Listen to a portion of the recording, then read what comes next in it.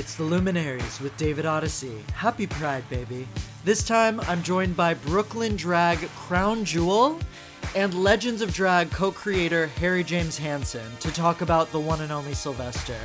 But first, thoughts on The Mirror Has Two Faces with Barbra Streisand, Reese Beach, Emily Nussbaum, and voting. Thanks for listening.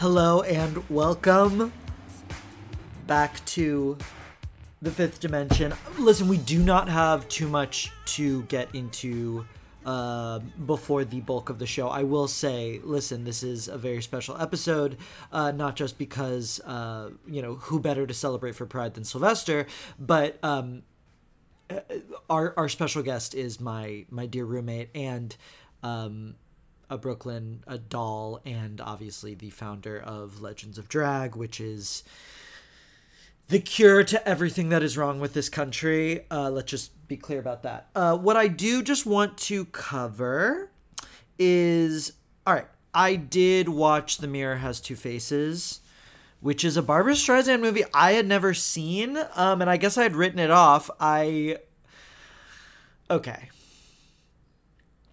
First of all, and I cannot believe I'm saying this, Jeff Bridges is hot. Like, I never realized it because, like, I grew up with The Big Lebowski. When Barbra Streisand finds a Gentile to terrorize, their sexuality is never more pronounced because it's never more repressed. So we have the Ryan O'Neal factor. Obviously, we know Ryan O'Neal is a sexual lunatic, but in What's Up, Doc, by being repressed and, like, the sub, basically, it's like, you know, it's reverse psychology. It's totally jacked up, right? Okay. Meanwhile, Jeff Bridges, he looks great in the movie. He's really smart and he's very comedic, and he knows that this is a Barbra Streisand joint and there are certain rules to play. The movie I loved it. It's, of course, psychotic, and of course, what is the subject matter? You know, it's Barbra Streisand or Joan Rivers, so the subject matter is going to be about how she's not pretty enough. Okay. Mimi Rogers is great. Lauren Bacall, or as Deanna Vreeland would call her, Betty Bacall. Fantastic. The idea is that Barbra Streisand is, like, so homely that no one wants to be with her. And then there's, like, a really crazy 90s makeover montage that is very politically suspect. But, well, there's a few things. First of all, They play professors at Columbia, and there's a scene of her teaching her, like, archetypal literature class, and there's, like, 150 students, and they are all mesmerized by her. And hello, she's a Leo rising, but I have to say, like, I was like, you know what? This looks fun, and I want this fantasy for myself. And there were things that I really thought that the movie did well, which is, like, most romantic comedies are bad. Most romantic comedies don't have any, like, occasion or situating of the characters. Like, why is Katherine Heigl meeting this man? Because it was all set in Colombia, it made sense, first of all. And secondly, I love that the movie starts where they're like, okay, Barbra Streisand is not, like, a harried career woman hag who just needs love. She's actually, like, very at ease and joyful in her work and like is beloved, and it's not like she's some I'm thinking about Annette Bening in The Women, which, by the way, I think she's excellent in that role, but you know what I'm talking about, okay? Where they take Miranda Hobbs and just crank her up to 1,000. Anyways, I will also say the movie did make me tear up at points because before she can get with Jeff Bridges, Barbara Streisand is hooking up with like who she perceives to be like an ugly loser. And midway through the movie, she finds him and his fiance, and he's like really happy. I don't know. I don't know. It's good. I hate to say that it's good. I mean, it's ridiculous, but it's also good. And like, she did it again. Okay. And I wish that Amy Schumer's I Feel Pretty had like gotten there. You know what I mean?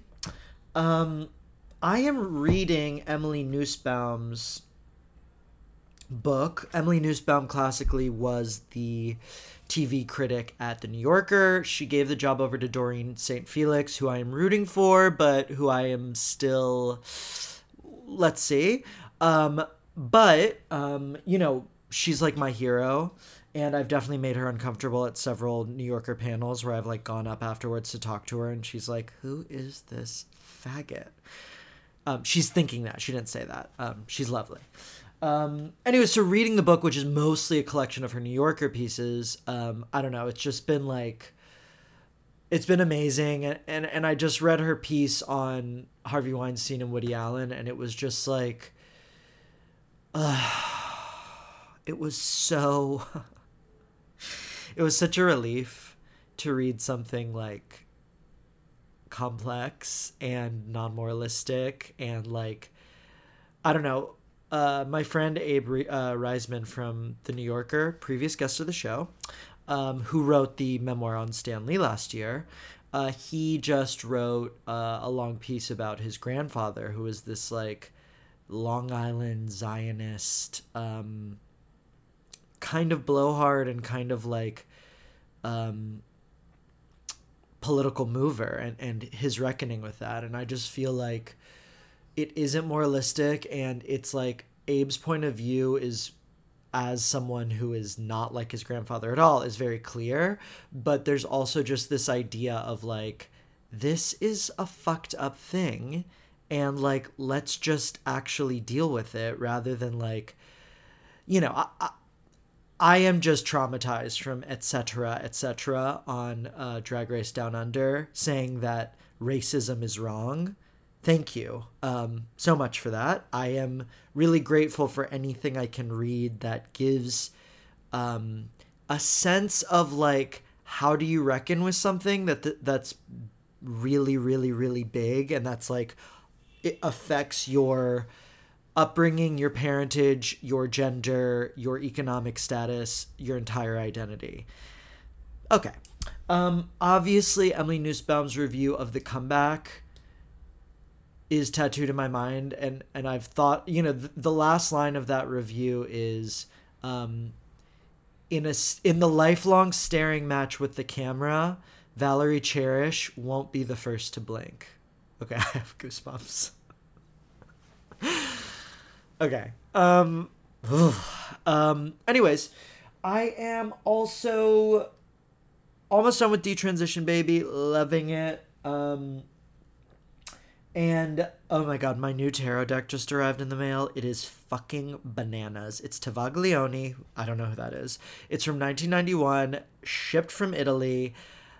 I don't know.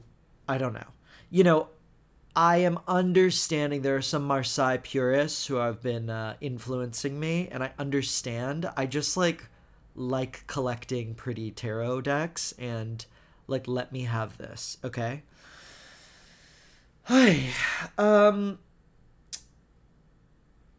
I had a very good day at Reese Beach on Sunday. I just want to say my like faith has been restored.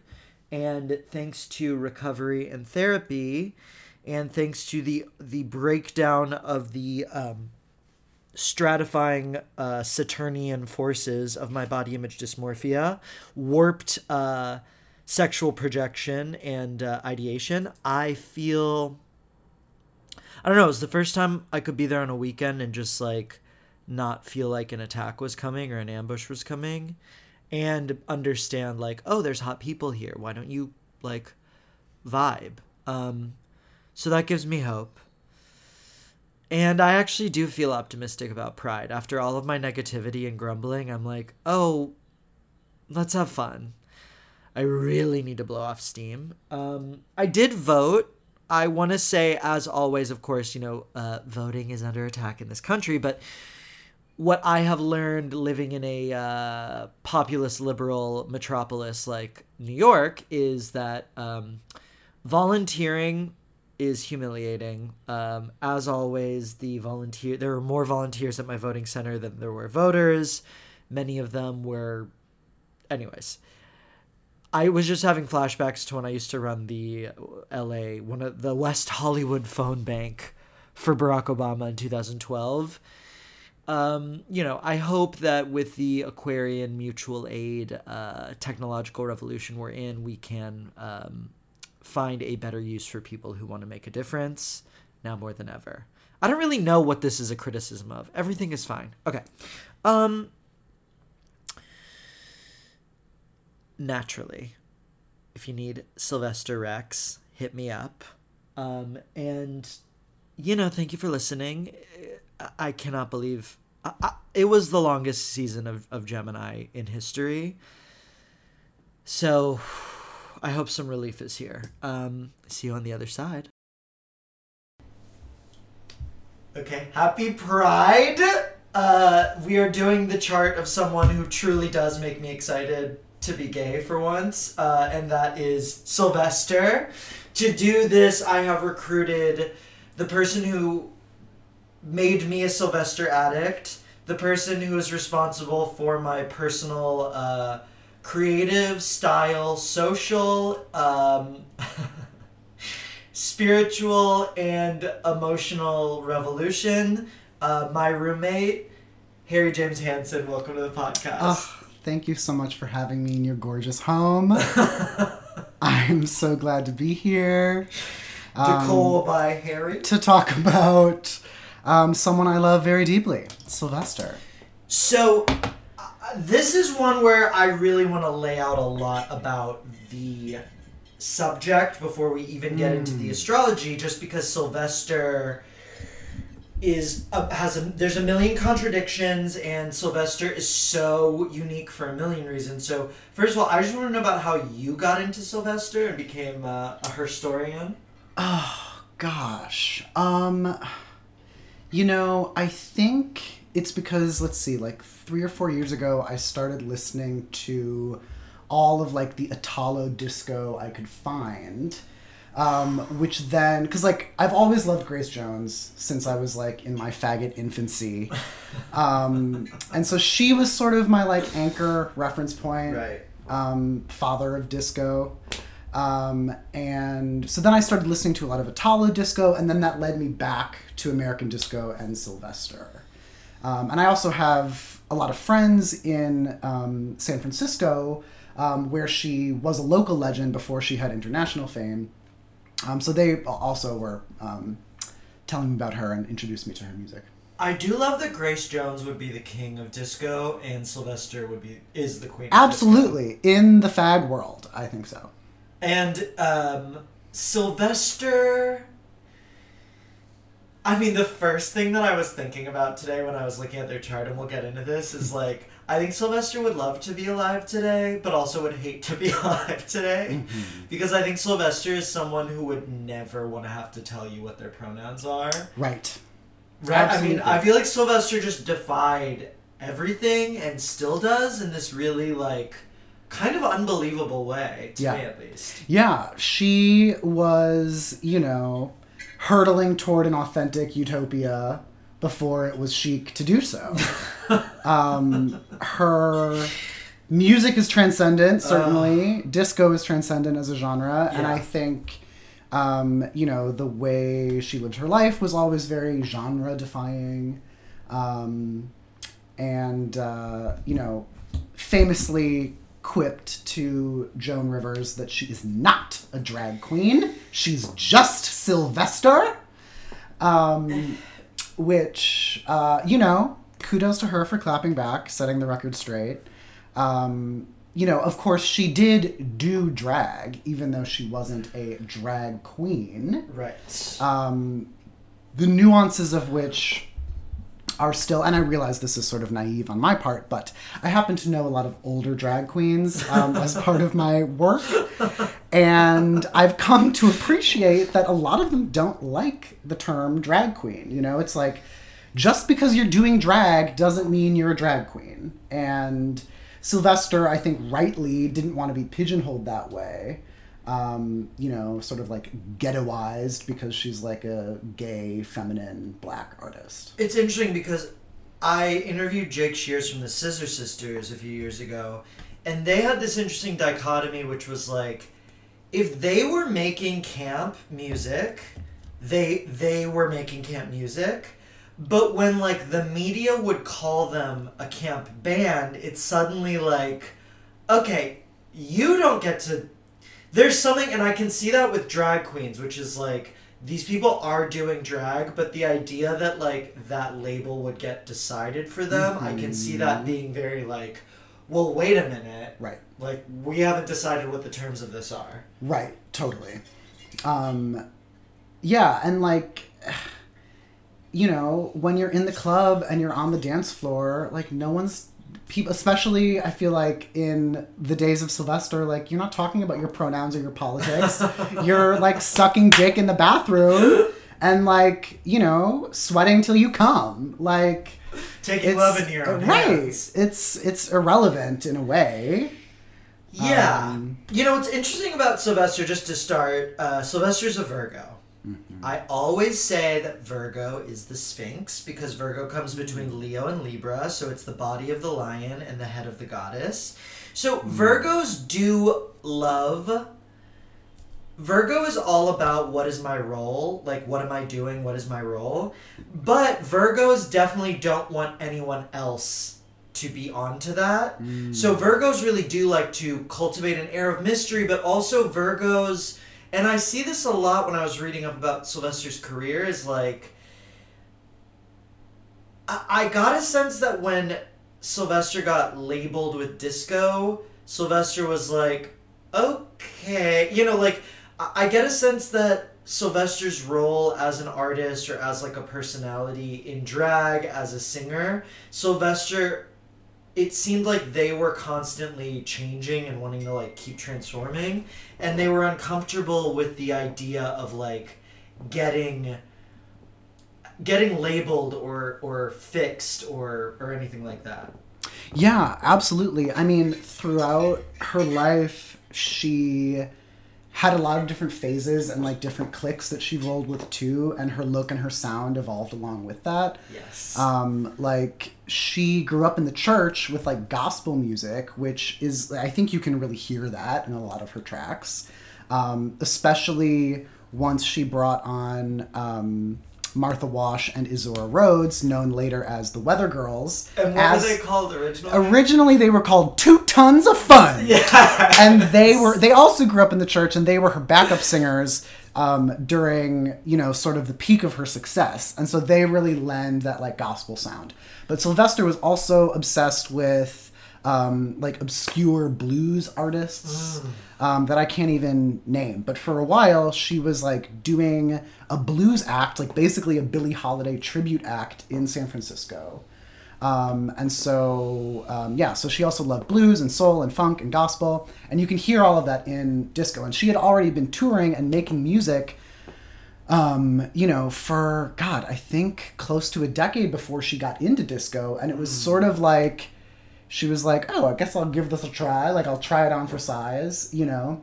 And then, of course, but even I felt like as disco was going down, and it's interesting because I think Grace Jones and Sylvester both have also, in terms of the narrative, like when disco was going down, Grace Jones was like, bitch, I don't care. I'll be a rock star and you won't even know. And I feel like Sylvester was also like, okay, well, don't link me to this thing that's crashing. Right. Yes. Well, also, like, gay people were still dancing to disco. Yes. When, like, you know, the bros were burning disco records at Wrigley Field or whatever, the gays decided that if the major labels were axing their disco departments, these independent labels were going to pop up that were just supporting disco artists. And so Sylvester jumped to one of those labels. Okay. What I love about Sylvester's Virgo is that Sylvester's Virgo is in the third house of self-expression. Great. And Sylvester has their sun, Mercury, and Venus. Venus in Virgo is fallen.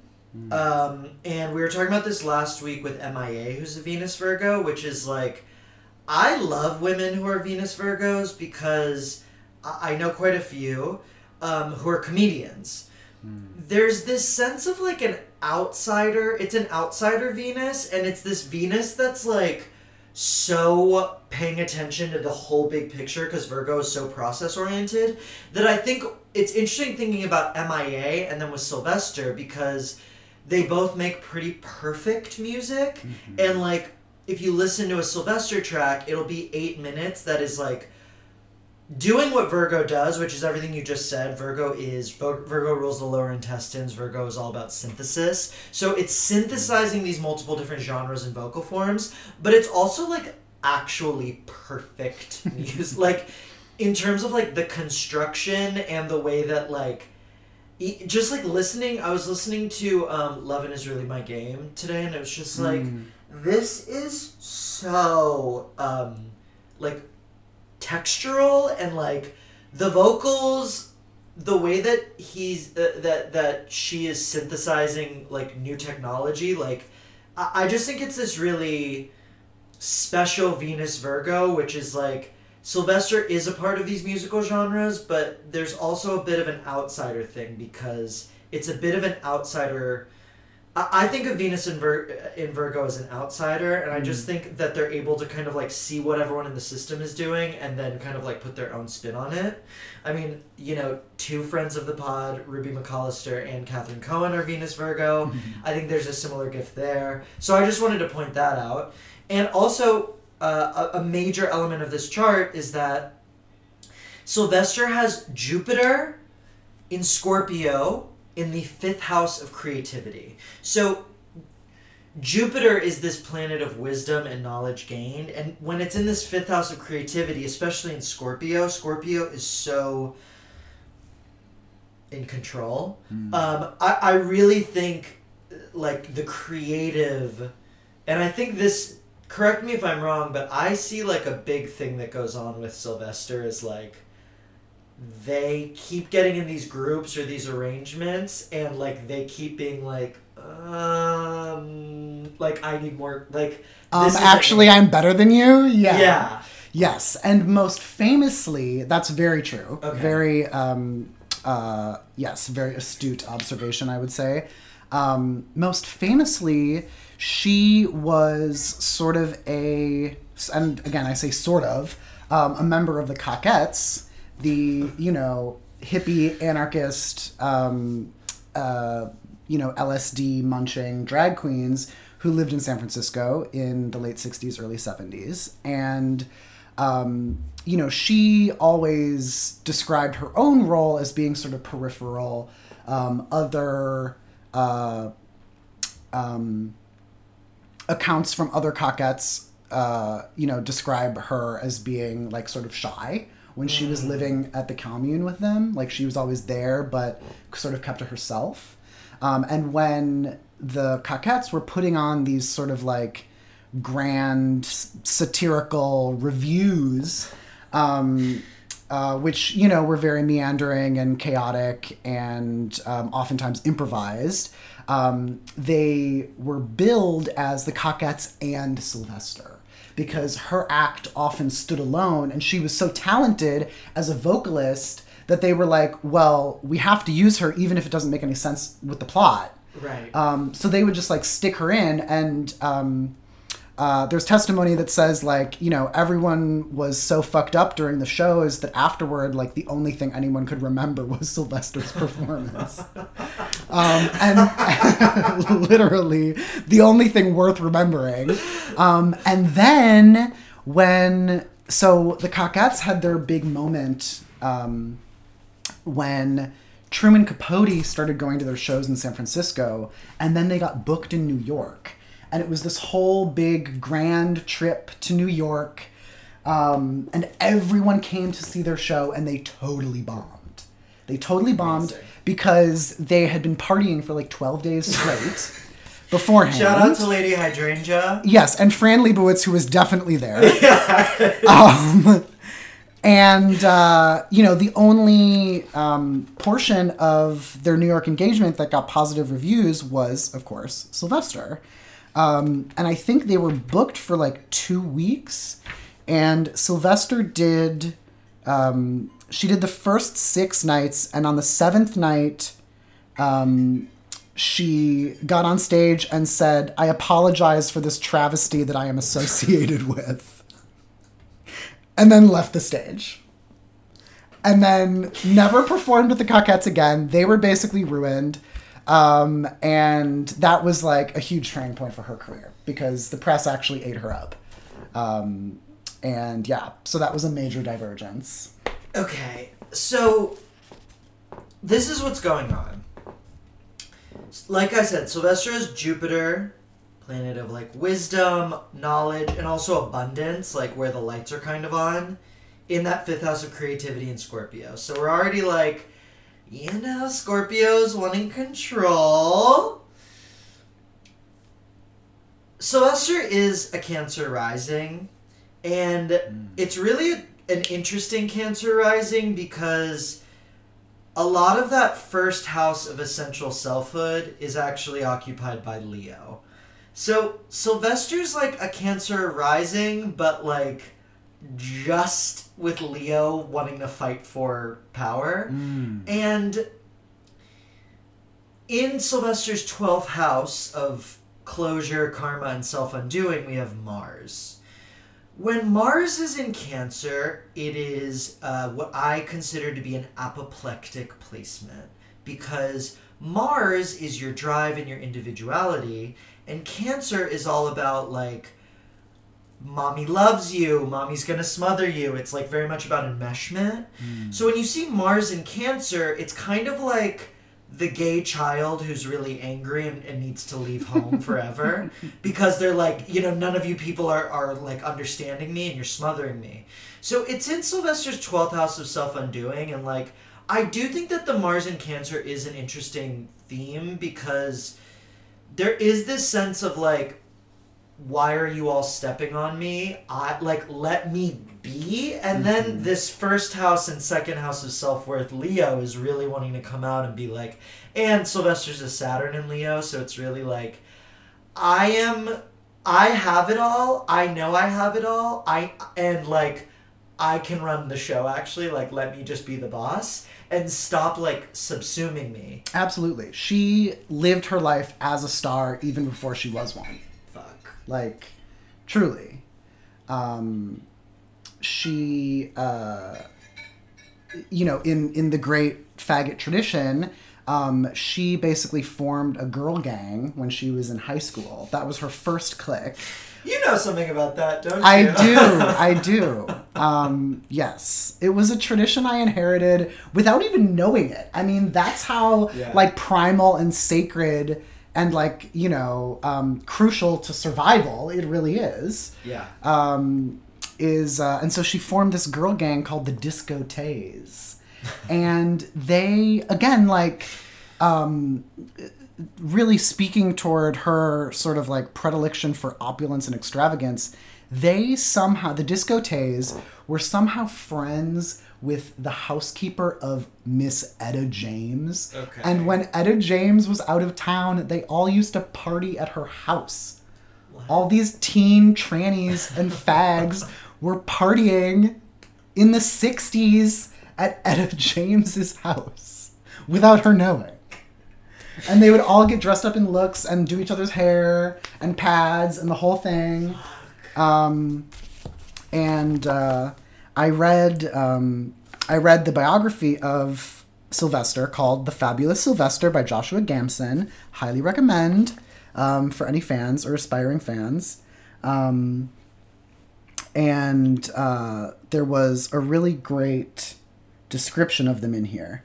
The discotheques, among them Dooney, Tiki, Monique, Diane, Benedetta, Shelley Newman, Jay Freeman, Barbara, Garetha, Tammy, Shirley Floyd, Jackie Hoyle, Jackie Kennedy, Cleola Balls, Miss Lala, Miss Luella, Miss Marcia, and Larry Hines, their founder and lifelong president, were a cross between a street gang and a sorority. They began gathering in 1963. In their own minds, at least, they were the toast of mid-1960s Los Angeles. This was their fantasy. Everybody wanted to be a discotheque, says Diane.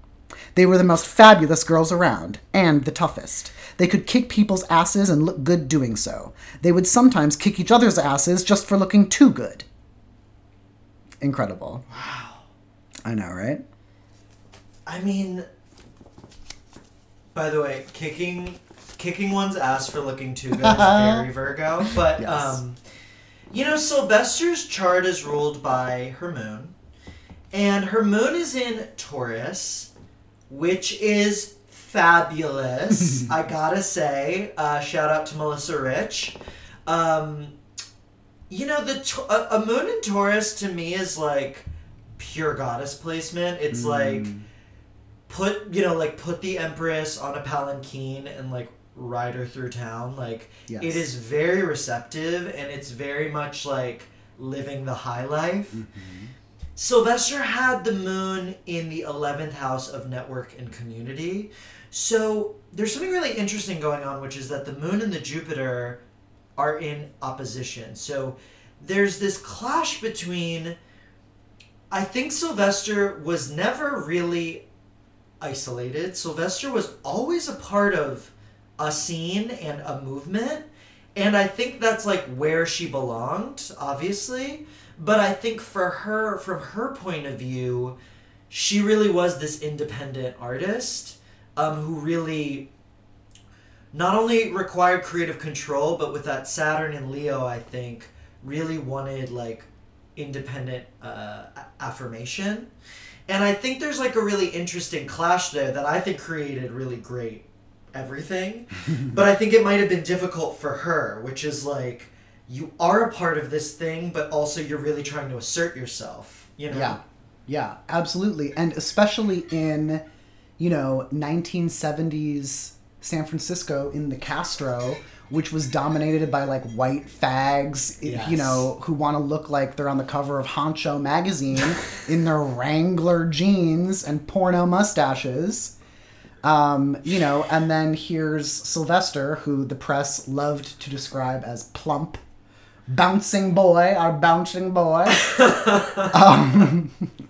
That's insane. And yet, despite that, despite that predominant look, she became their idol and their goddess. She persevered. Yeah. Sylvester had a panoply of lovers, correct? Yes. Many. Yeah. Always many. And was known to be a top. Though she is on record as saying that when she died, she wanted all of her gold jewelry to be melted down, formed into a giant phallus, and inserted into her ass. Which, what a way to go. And she had a lot of gold jewelry, for the record. Wasn't she buried in a red kimono? Yes. Yes. Like, if you're gonna go, I know, truly. Go with a smile, as my plastic surgeon always says. Okay. So, what I do love is that we have a Lilith in the 7th house in Capricorn. 7th house of intimate partnerships. Lilith, the exile. Capricorn, the kind of the state. I just think it makes this really interesting relationship with this San Francisco dominant white gay honcho culture. And I like that a lot of her lovers were from that walk of life. Mm-hmm. I just think it there was this really interesting thing with Sylvester where it was like she didn't belong anywhere and she also belonged everywhere. Yes. And like I think there's just something really unique about that. And like her last lover was like a 6'2" blonde, right? Right. Yes. Yeah, I just find that really interesting. Sylvester's Leo is really intense because Sylvester's Leo is in that first house of essential selfhood, and we find Pluto, planet of destruction and recreation, and Saturn, planet of kind of rules and hard lessons. Saturn's in the second house of personal earning, but you know, when you see Pluto and Saturn so early in a person's chart, I just get a sense that Leo, which is that coming out of the Cancer rising, coming out of the fight for a sense of security, the fight for a sense of belonging, and the fight to give something, when we arrive in Leo, which is the natural inheritance of your gifts and the settling into your gifts and radiating them, we find these really powerful, hard planets, Pluto and Saturn. And, you know, you just get the sense that Sylvester was a success and an immortal star, but, like, I actually love reading about Sylvester's career because I'm like, oh, this makes me feel so good about my career because, like, she really had to climb. Like, she is not someone who was discovered at age 22. No. Like, she had, like, a lot of kind of false starts, or, like, she got a record deal, but then that record didn't go anywhere. Like, right. But, so I just found, like, that climb very interesting. Mm-hmm. Yeah, and then, you know, she experienced major success with Mighty Real, and then her label was like, wait, you're too gay. And they were like, we can't put out records with you looking so gay because all the straight DJs won't play them. Okay, way to put the toothpaste back in the tube. Yeah, good luck with that. Okay. Yeah, but no, you're absolutely right. She did. And you know, with Pluto in that Leo, Pluto is this planet of destruction and recreation, and I also really get a sense that, like, Sylvester's image and Sylvester's work, especially with Scorpio in that fifth house of creativity, was always going to go through new incarnations, and I'm like, I find that for an artist so interesting, and I think that's another reason why you love Grace Jones, is like, it's beyond versatility. It's like every album they're trying to do something different, and like I love that, but I also think that's probably, for someone like Sylvester, who's already like a black, queer, femme, whatever, to then be like, I'm trying to push myself as an artist and innovate and like not get labeled or like stuck in any one position. I think that must have been really, really difficult. Oh my gosh, I can't even imagine. I'm sure. And you know, the other thing that's going on is like we have Uranus, planet of upheaval, squaring Sylvester's Mercury, and it's also in that 12th house of self-undoing, and it's in Gemini. And Gemini will start something and then immediately get bored with it and be done and ready to move on to the next thing. They're so severe. Mm-hmm. And that Uranus in that 12th house of undoing, I'm just like, oh, I get a sense that Sylvester was like, okay, I'm already bored. Like, let's go. In this industry that's like, so, you're a drag queen who does disco. And Sylvester's like, I've already moved on to the next level of consciousness. Right, yes. And I think she was simultaneously a perfectionist and also very blasé, in a way, about the whole formal process of making music. Because, like, coming from the church, it's all about, like, expressing and emoting, and I think that's why disco was a really good fit for her, because it was, you know, about feeling the beat and project it and using the human voice as an instrument to complement the beat and the orchestration. Yes. You know, which is another correlation to like gospel and church music. Uh, I love that. Yeah. Yeah, I really love that. I guess I'm curious about where you think Sylvester would have kept going if she had not died of AIDS. I mean, she would have, discovered autotune long before Cher did. I think that's obvious. Obvious. Yeah. Yeah, I mean, toward the end of her life, she said, "I have no regrets. Like, I did it all." Fuck. I mean, she was very... even though she had a long-term partner, even though, of course, she had lost friends to AIDS, like, I get the impression from her biography that, like, she never stopped going to bathhouses. She never stopped living her life because, like, sacrificing that made life not worth living. So, she went down like the phoenix. That's that Pluto in the first house. I mean, you know what I think when I look at Sylvester has that Taurus moon, and I just think about Janet Jackson, who's a Taurus sun, and like Janet Jackson as a curator to me is like the most interesting aspect of her, and I could really see Sylvester like going into that phase where Sylvester's like, this is what the girls are doing and I'm going to introduce it musically. Totally. Yeah, I feel like her and Klaus Nomi would be like working on an opera together. Like literally. It would be at Carnegie Hall. It would be amazing.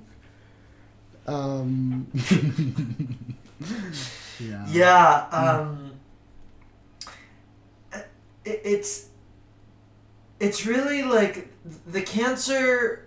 This is the other thing that I think has to be said when you look at a Cancer rising. Where does mother play into this? And I do think because Sylvester had a Taurus moon in opposition with a Scorpio Jupiter in the 5th house of motherhood. Taurus and Scorpio is the ultimate family battle because Taurus wants independence and Scorpio is all about being under the control of the family system. So a lot of Sylvester's Cancer is in that 12th house of closure and karma. So I feel like a lot of Sylvester's, like, it's crazy how prolific. If I were to look at this chart, I would be like, oh, the fight of your life is just like individuating and getting away from this like powerful mother presence and like finding your tribe and finding your home. So it's really, I love to look at a chart like this because similar to when I was looking at Tina Turner's chart, I was like, okay, this is someone who would either be crushed or would just like fight their way to the top, So I think like a lot of Sylvester's battle was about getting away from the world she came from and individuating. And then it's almost like we're off to the races with Leo, you know? Yeah, I think you're right about that. And, I mentioned she was raised in the church. She was also turned out in the church by an older member of the choir. So there's, sort of a fucked up dark parallel there with disco, because disco music is all about sex too. And, there she was getting diddled in the choir when she was like 11. Important to note that she did not frame herself as like some sort of like victim, really. She went on record as saying like, if I hadn't wanted this to happen, it wouldn't have happened. So, reclaiming her story. And it's interesting. I was under the impression that she was kind of outed because of this when she was 13. Yes, exactly. So for her to be like, no, don't put this on me, I think that's very much her Saturn Leo, which is like, I want to control the way that I'm seen. Right. Like, I think that's really strong for her. And, so she was like, fuck you, how dare you judge me? I'm going to go join a teen girl gang. Okay, when do you think, or why do you think her music, like, when do you think it did click? Like, when do you think her music took off with the mainstream, such as it was? I think that she cracked the code, you know? Yeah. Like, it was, because Mighty Real came out in, like, 78. You know, Grace Jones had already sort of crossed over into the mainstream. Sylvester was certainly very savvy. She was certainly partying a lot.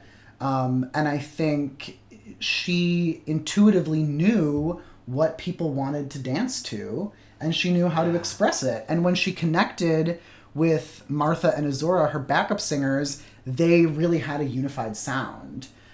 Before she was working with them, she was touring with like a male band, sort of doing like a rock. Like she was trying to sort of was like... that the hot band? Yeah. Okay. She was trying to sort of position herself as like Jimi Hendrix or something. Which, you know, was sort of off. But I think it was both calculated and intuitive, and it was perfect timing. In 78, 77, the temperature was right for it. Yeah. And like, I think disco at that point was starting to get formulaic. And so her more authentic approach to it really resonated with people. I mean, Mighty Real is about realness and having sex with men in the dark on the dance floor. Like, you know, I mean, yeah. And again, there's that like tension and contradiction between like realness and fantasy, which I think she embodied very well. That's so Jupiter Scorpio to me, because Scorpio is all about like the hard, dark truth, and Jupiter is like abundance, like everything is wild and fabulous. I also love, I was reading that Sylvester was very bad with money. Yes. And like spent it as she made it, which to me is like, you know, you got a Taurus moon who wants to like live the fabulous life. Saturn is in Leo in the second house of earning and self-worth. It's ruling her sixth house of work, but also her seventh house of like lovers. So I'm like, oh yeah, she's just wanting to like blow it all on furs and gold and drugs and fancy Russian wolfhounds. Which is very, you know, she's in the Neptune and Libra generation, and like Libra is all about like, especially it's Libra with this fucking Taurus moon. Libra and Taurus are both ruled by Venus and are both truly like, if you give me pretty things, I'll be happy. And I do think like the Neptune Libra generation, especially if you think about that like late 70s, early 80s period, were just like really going wild. I mean, a lot of the like heavy metal stars of the 80s were Neptune Libra, and they were just like, yeah, I just want to like do blow, fuck hot chicks, and like buy a boat. You know what I mean? It's not so integrated. And that Neptune is squaring her Mars. So there's just this sense of like, I want my individuality, I want my success. Now that I have it, I'm going to like, what did you say? A wolfhound? Yes, Russian wolfhounds. They're called borzois. You're right. She had a borzoi. She had two borzois. Shout out to Lulu Krause who's listening. Borzois are Jewish. They're our dog. Okay. Okay. Where Sylvester has a vast catalog, I think. Where do you recommend people? I can tell you what got me started, but I'm curious, where do you recommend people go, and where should people get started? I mean, Step 2 was her greatest album, and I think it's a great place to start. There are some beautiful remixes of it, of course.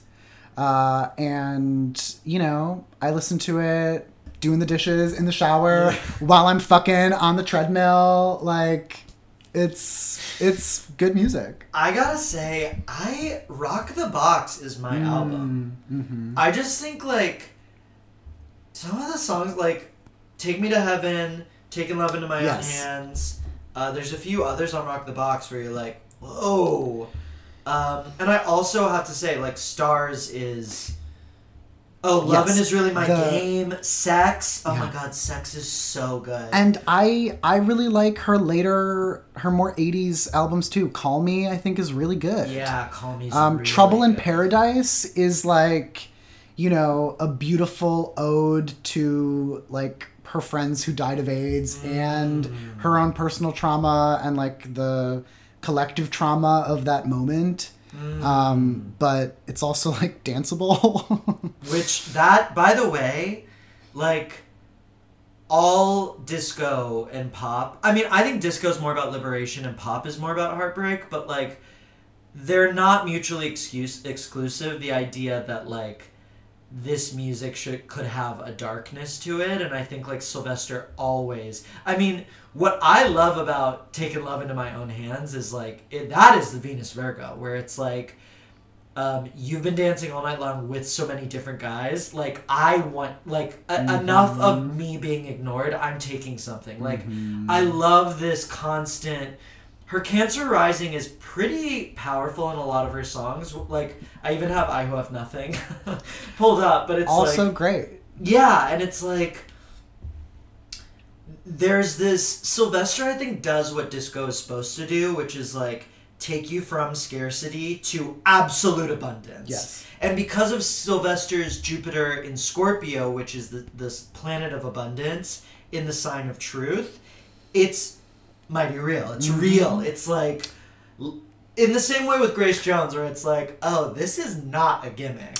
Yeah, exactly. And I would also say, regardless of where you start in her discography, I would say listen to the whole album through, because she was such a showwoman, that they're very intentionally curated to have, highs and lulls and moments. There's the energetic moment, the sexy moment, the touching, intimate, emotional moment. And, they complement each other beautifully in an intentional way. So I did write in a recent Nylon piece that, like, I think the song of this summer is Stars. I just think it's, like, and also I will say Sam Sparrow does an excellent remix of it, a cover of it, I think with Honey Dijon. But I just think, like, that is Sylvester... To me, that's, like, Sylvester's legacy of just, like, come into my disco universe where, like, everyone is special, but I'm Sylvester. Yeah. And don't you forget it, buddy. Yeah, listen, this is one of my favorite kind of charts to read, because it's like, the struggle is so intense, and the climb is so intense, and the gifts are there, but also you're like, okay, this was going to be a battle from start to finish, and that is usually what produces... I would say not just a more interesting life, but, like, better work. You know what I mean? And it's just like, reading it in retrospect, the same again with Tina Turner. You're like, okay, like, you really earned it, babe. Absolutely. Do you have any final thoughts about Sylvester's legacy, or actually, in terms of Stars, Sylvester's place on the constellation of the Transestry? Like, where Sylvester falls, or what... So, we've kind of stated a lot of this, but as a real archivist and historian of the many trans women who have made this country what it is, like, where... Can you speak to where Sylvester falls in the pantheon? I think, that Sylvester is part of the... I think that Sylvester is part of the great tradition of like not being bothered. You know, that's sort of, you know, in spite of the struggle that's inherent in her chart, and in spite of the ups and downs in her career, you know, she was very committed to her vision, to being herself, to avoiding categorization and labels, being pigeonholed. And, you know, I mean, obviously, we don't know how she would have identified in terms of her gender. But I don't think I'm going out on a limb when I say that she's giving us some non-binary, early NB vibes. Yeah.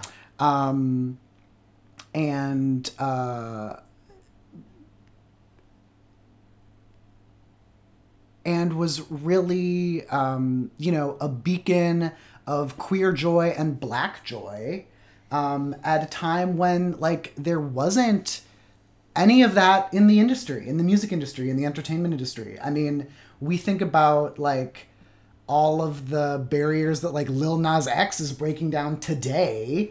And it's like, you know, Sylvester was very much a predecessor to a lot of what Lil Nas X is doing, and it didn't get, you know, nearly as much praise or credit for it.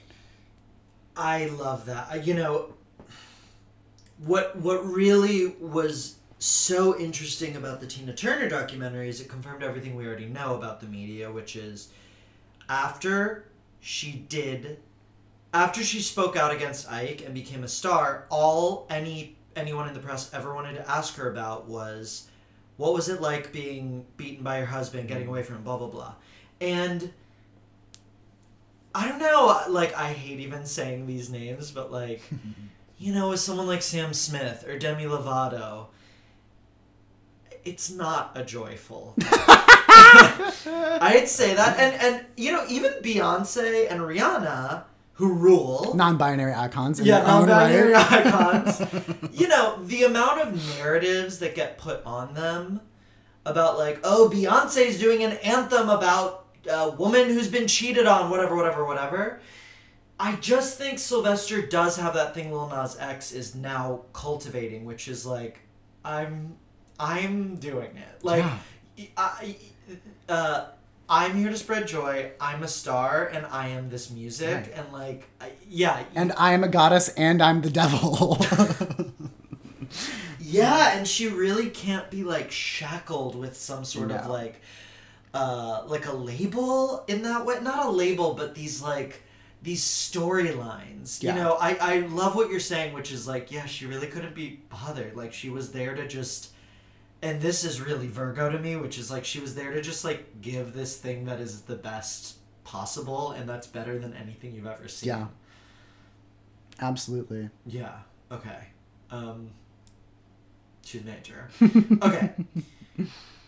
Harry, where can people follow you? And I would love if you could tell us. We are going to be doing more on this podcast with your big project, but I'd love if you could introduce it to our listeners, because it's major. Thank you, David. Naturally. You can find me on Instagram at skirtsuit. The profile picture looks suspiciously like Julia Roberts, but it is in fact me. Do not be alarmed. And the project, the aforementioned project, Legends of Drag, is on Instagram at Legends of Drag. And Legends of Drag is a forthcoming book spotlighting drag queen elders in cities across the country.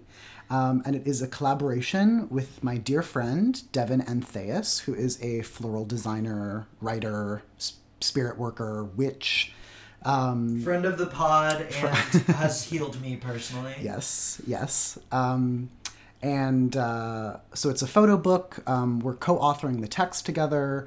We're going to have... And Harry photographs every single queen. I'm more of a creative director, really. I just show up and press a button. Nothing impressive about that. But yeah, we're going to have nearly 80 portraits. Oh my God. The book will be out next spring. So if you want to get on my mailing list, just send me a DM. Yeah, I'm so excited to share the work with people. I've sort of been sitting on my hands with it for like 3 years. So it's almost come to fruition. I'm very excited. And yes, watch this space. There will be more Legends of Drag happening conjunct the David Odyssey universe. And you can also possibly see, if ever you're lucky and you see the drag queen Amber Alert, look twice, because it might be a special Luminaries guest from the Sylvester episode. Yes. Well, I mean, I am sitting here in a sequin gown, for those of you at home, with milky, pendulous breasts. Like Elizabeth Taylor. Betty Bacall. Exactly, darling. Julie Newmar. Julie Newmar. Okay, well, moi. Thanks for having me. The Luminaries is made with love in New York City. Art by Greg Kozatek and music by Henry Kapersky. Thank you so much for listening. I would so appreciate if you could leave a review, a 5-star rating, etc., on iTunes. I don't know if you can rate things on Spotify, but you get the idea. Tell your friends. You know where to find me. I will see you next Tuesday. With all my love, David Odyssey.